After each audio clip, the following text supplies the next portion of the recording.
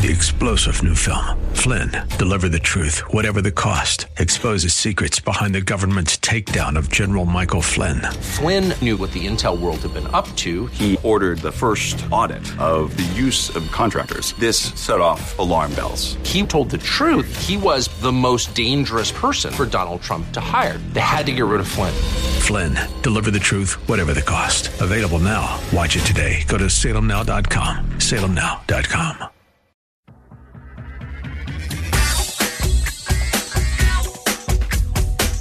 It's Rob Black and your money. And now, here's Rob Black.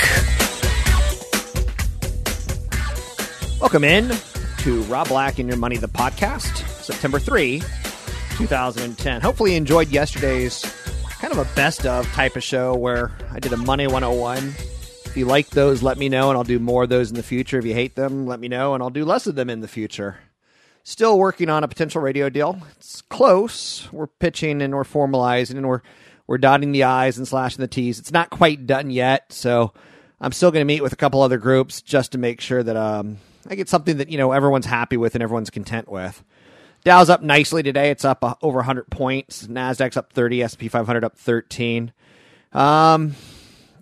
Big question right now, I think today, is jobs in the government and how they can cut employment or unemployment in half.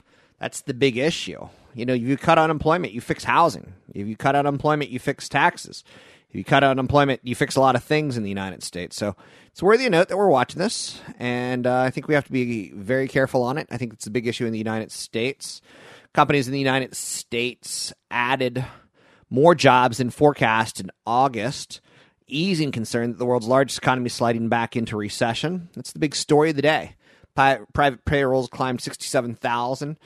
They hit a revised 107,000 according to the Labor Department for the month of July. The unemployment rate rose 9.6% as more people looked for work. A separate report showed service industries expanded more slowly than expected, but they did expand. Ben Bernanke, his view is that conditions are in place for a pickup in growth in 2011. We got that a little bit earlier in the week. Companies like Caterpillar, they're boosting staff as global economy is recovery. Payrolls are expanding too slowly to bring down an unemployment rate hovering near a 26-year high. The worst fears were not realized, but it's still not good enough in most of our opinions. So, market not too hot, market not too cold. But the double dip talk was probably misplaced is what we're figuring out this week. From a historical perspective, things are still soft. So again, if you were to use the Goldilocks example, it's not too hot, not too cold. It ain't just right. It's on the just cold side. The economy ought to be doing better. So, and we know that. There's less reason to be concerned about the trajectory of the economy in the very near term, but labor market trends remained weaker than the Fed is willing to tolerate in the long run. Continued stagnation will exhaust the Fed's patience at some point. Now, President Barack Obama says there's no quick fix for the economy, and he promised to lay out some new ideas next week to boost growth and hiring. The president is speaking from the White House. He urged Congress today to pass a package of measures to help small businesses, including tax breaks, and to aid in easing of credit. So let's put this week's rally in perspective. Equities have seen a strong rally off the S&P 500 support of 1040. It's generated an advance of more than 6%. The move follows some better-than-expected consumer confidence. The extremely bearish sentiment and oversold conditions, combined with attractive valuations and the move off of support, set the stage for a short cover and rally. The 4.8% decline in the August made equities more attractive on a fundamental basis. The S&P 500 was at a forward P of about 11.9 times, which many viewed as attractive considering the S&P 500 traded 11.1 times in March 2009 at the bottom. After the week's move up, the S&P 500 is currently sitting at about 12.4 times earnings, and the VIX now near its lowest level since the flash crash, which indicates the markets are content at these levels. So, sharp move higher. The question is now the S&P 500 has given back 50% of the gains from the morning. Then it rolled higher as the day went on. A positive surprise was the big story in the August jobs report today. But looking ahead to next week, the economic data is light. You got the Fed's beige book, you've got consumer credit on Wednesday, you got jobs numbers on Thursdays, and you got wholesale inventories on Friday. So that's ultimately what we're going to be looking at. The jump in average hourly earnings today was a welcome sight. It bodes well for consumer spending.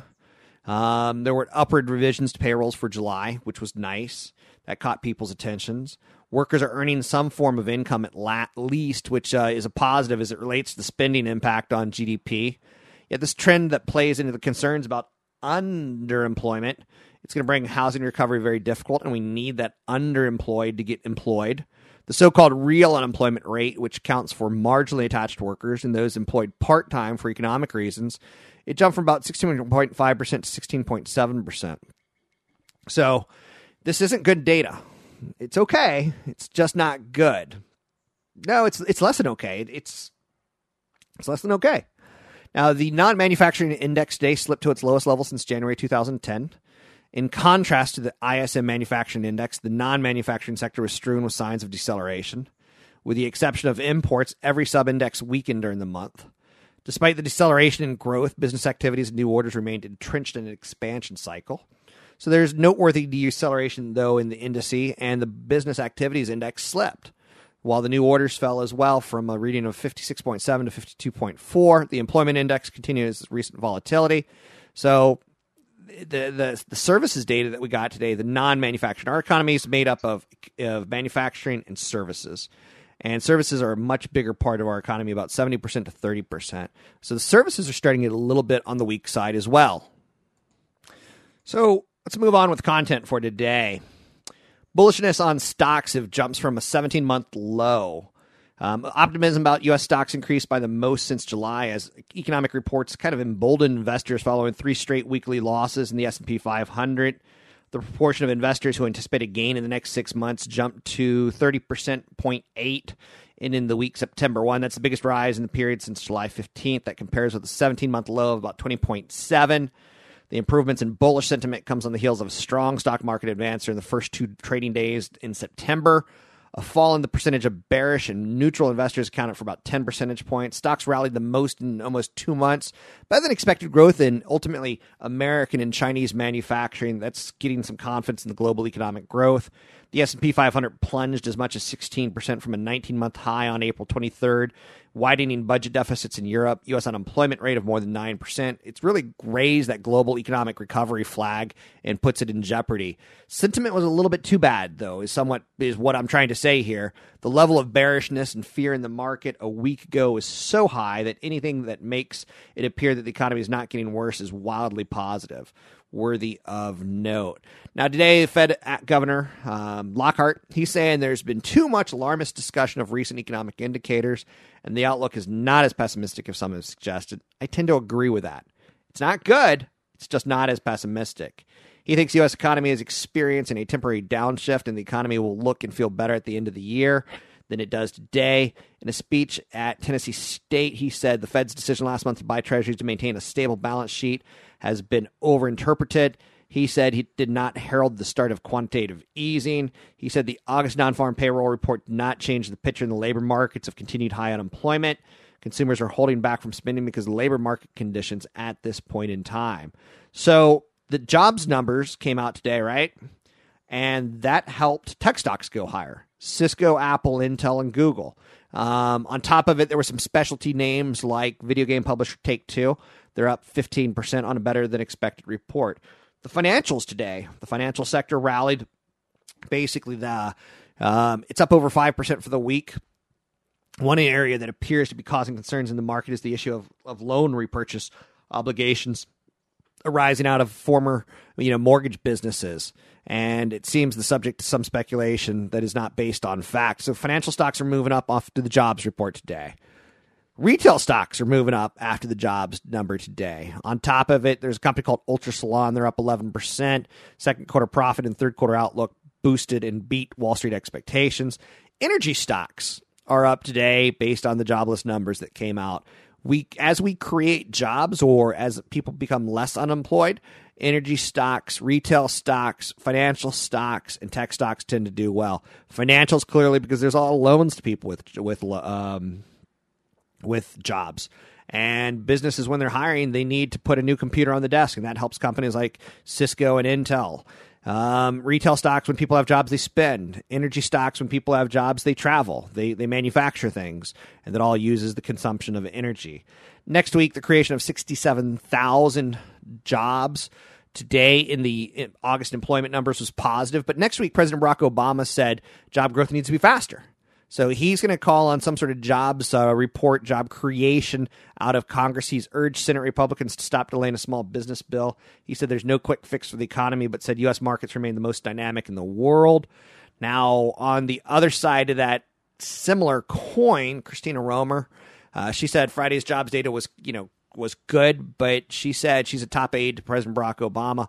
She chairs the Council of Economic Advisors. She talked to CNBC, and she said, we need to do anything we can to spur job creation. The U.S. economy shed 54,000 jobs in August, far fewer than economists had expected. Private payroll sectors expanded by 67,000. So everyone's talking about stimulus now. So next week, White House is going to be looking for some stimulus measures that are effective. The president's asked his economic team to review measures that are targeted and responsible. He said they're looking for responsible policies that ensure the recovery in the job market continues, and that we're looking for programs that deliver bang for the buck and are going to be effective. The budget deficit should not be an obstacle. The jobs deficit and budget deficit, don't see why we can't make progress on both. So at first, the recovery was boosted by government and inventories, and now the handoff to the private sector is underway despite bumps along the way. So we'll see. There's a lot to know. There's a lot to look at this jobs report. First and foremost, long-term unemployment remains a huge problem. The stated rate of unemployment in the United States is about 9.6%. But again, the marginally attached people who want to work more hours sits at 16.7% when you factor that in with unemployed. So there's a lot of discouraged workers who just give up on looking. A lot of the revisions do matter in the jobless numbers, and it's not really discussed in the payroll numbers. The revisions for June and July show a better picture than originally thought.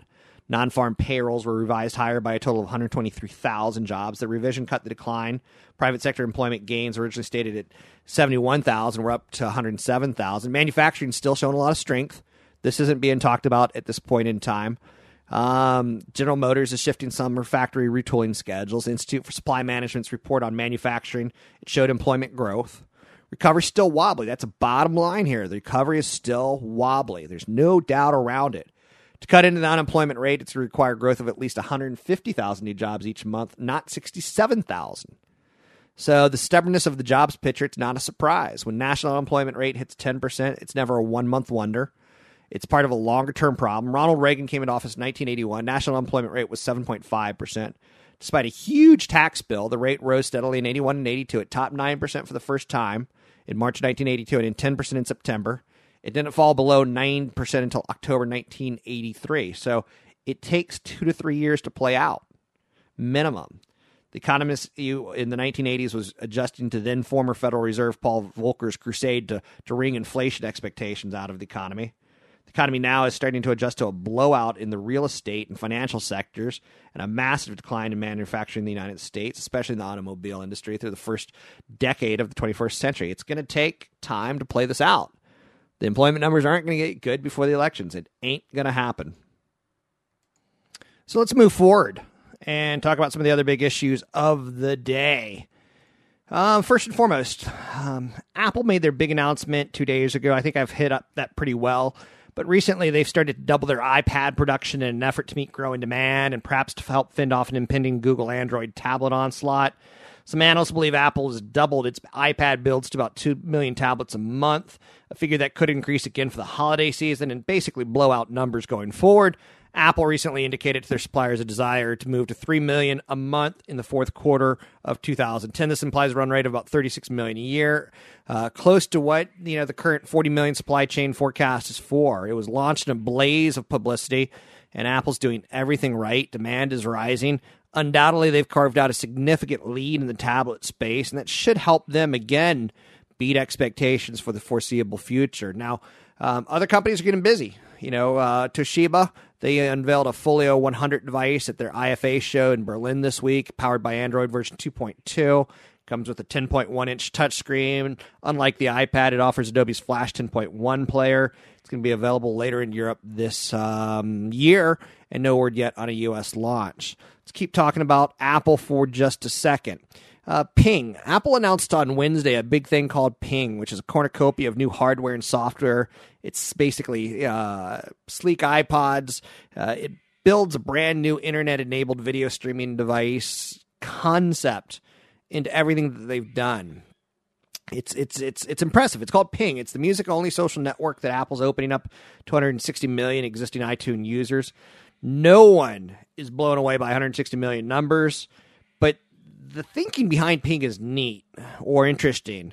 It functions like a cross between Facebook and Twitter for iTunes. It allows you to follow celebrities, create social cliques, get artist updates via an activity stream. It could have a tremendous impact on social sharing and commerce. From a content perspective, there are 3 different types of media that we talk about in society. There's movies, there's music, there's books. And these are all accepted social norms and relationships. A lot of them are based on, did you love a movie together? Did you play a mixtape for her? So, that's the basic idea. The popularity of YouTube, the fastest growing online sharing movie, gaming, worldly thing, basically tells you that people gravitate towards music as a common collective experience. There's a lot that social media is going to fail on. There's a lot that does it right. I play songs at the end of my podcast usually every day, but maybe not today, just because I said that. And some people go out and download it or buy it or get the music for themselves. So I get it. I get what Ping is trying to do. They're trying to tie social and commerce. It's a click and go somewhere to download model.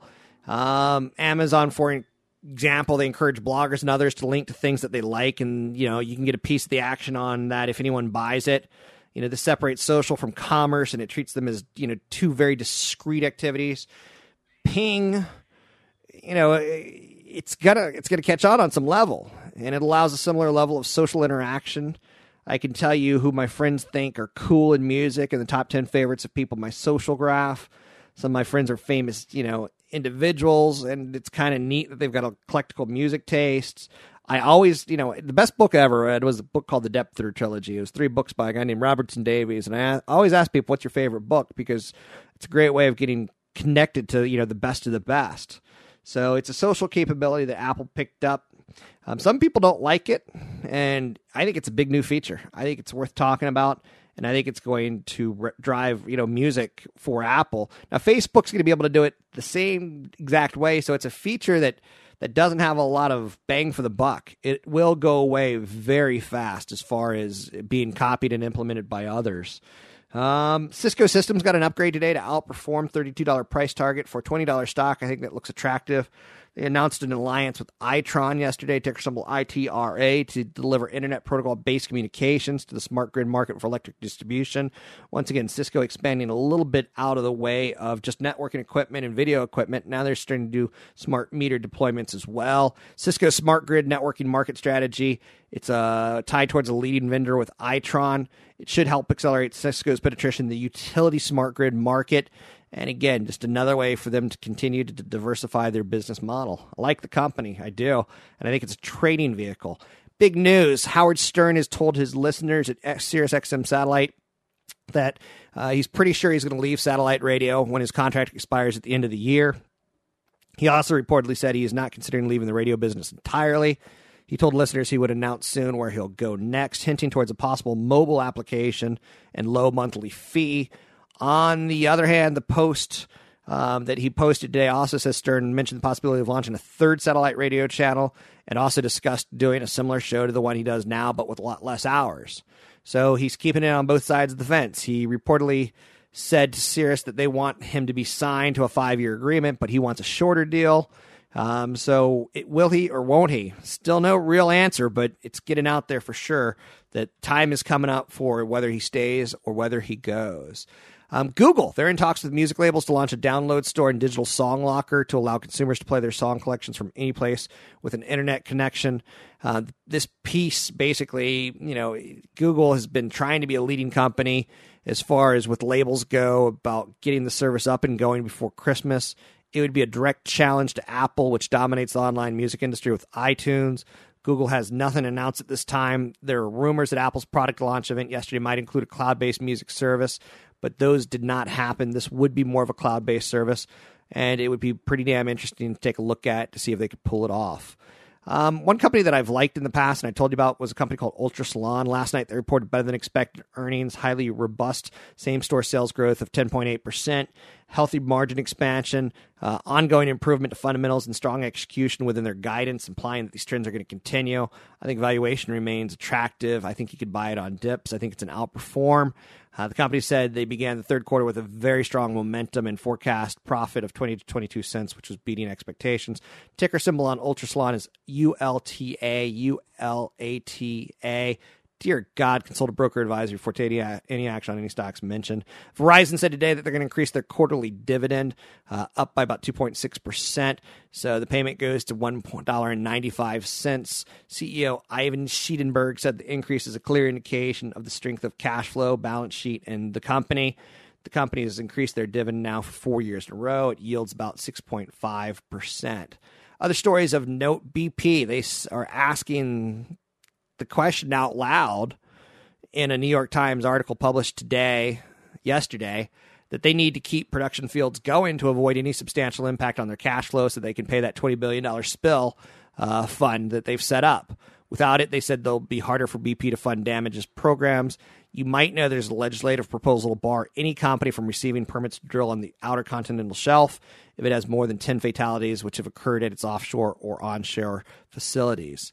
Next up in the world of business, Mercedes-Benz vehicles sales rose 22% to 81,000 units. You can buy shares of Daimler with the ticker symbol DAI. It's the 10th consecutive month of double-digit increase. They aim to achieve double-digit growth at Mercedes-Benz for all of 2010. Louis Vuitton, Moet Hennessy, talking about the wealthy and the rich. Basically, a court of appeal found eBay liable for selling counterfeit Louis Vuitton and Christian Dior products from 2001 to 2006. They ordered the online retailer to pay a fine of about $7.3 million. The ruling upholds a similar decision by the Paris Commercial Court in 2008. Quote, this decision also dismissed eBay's claim for exemption on the ground that it was acting as a mere provider of hosting services. So, got to be responsible, it looks like is the phrase that pays there. Let's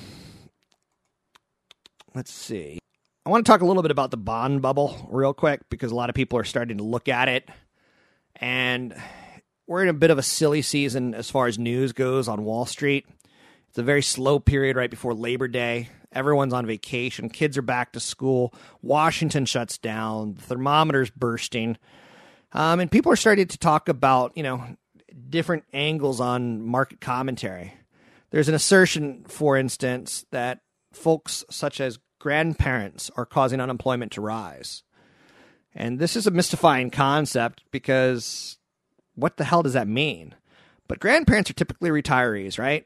And retirees tend to pour their savings into bond funds, which ultimately has an effect of killing jobs. It's an interesting concept. It's because the influx of money into bond funds is driving down yields, including those on corporate bonds. Companies, in turn, are lured into issuing billions of bonds at record low interest rates. Thus, they got carloads of cheap cash. Thus, they use that to fund a surge or takeover activity. Thus, mergers and acquisitions then lead to layoffs. And thus, grandma, by buying bonds, is boosting unemployment with her purchases. Now, you can't make stuff up like this. In constructing this scenario, it doesn't occur to the individual that rather than low interest rates spurring corporate management to make reckless acquisitions, depressed bond yields and takeover activity both are symptoms of a deflationary environment in which the collapse of the credit bubble has happened.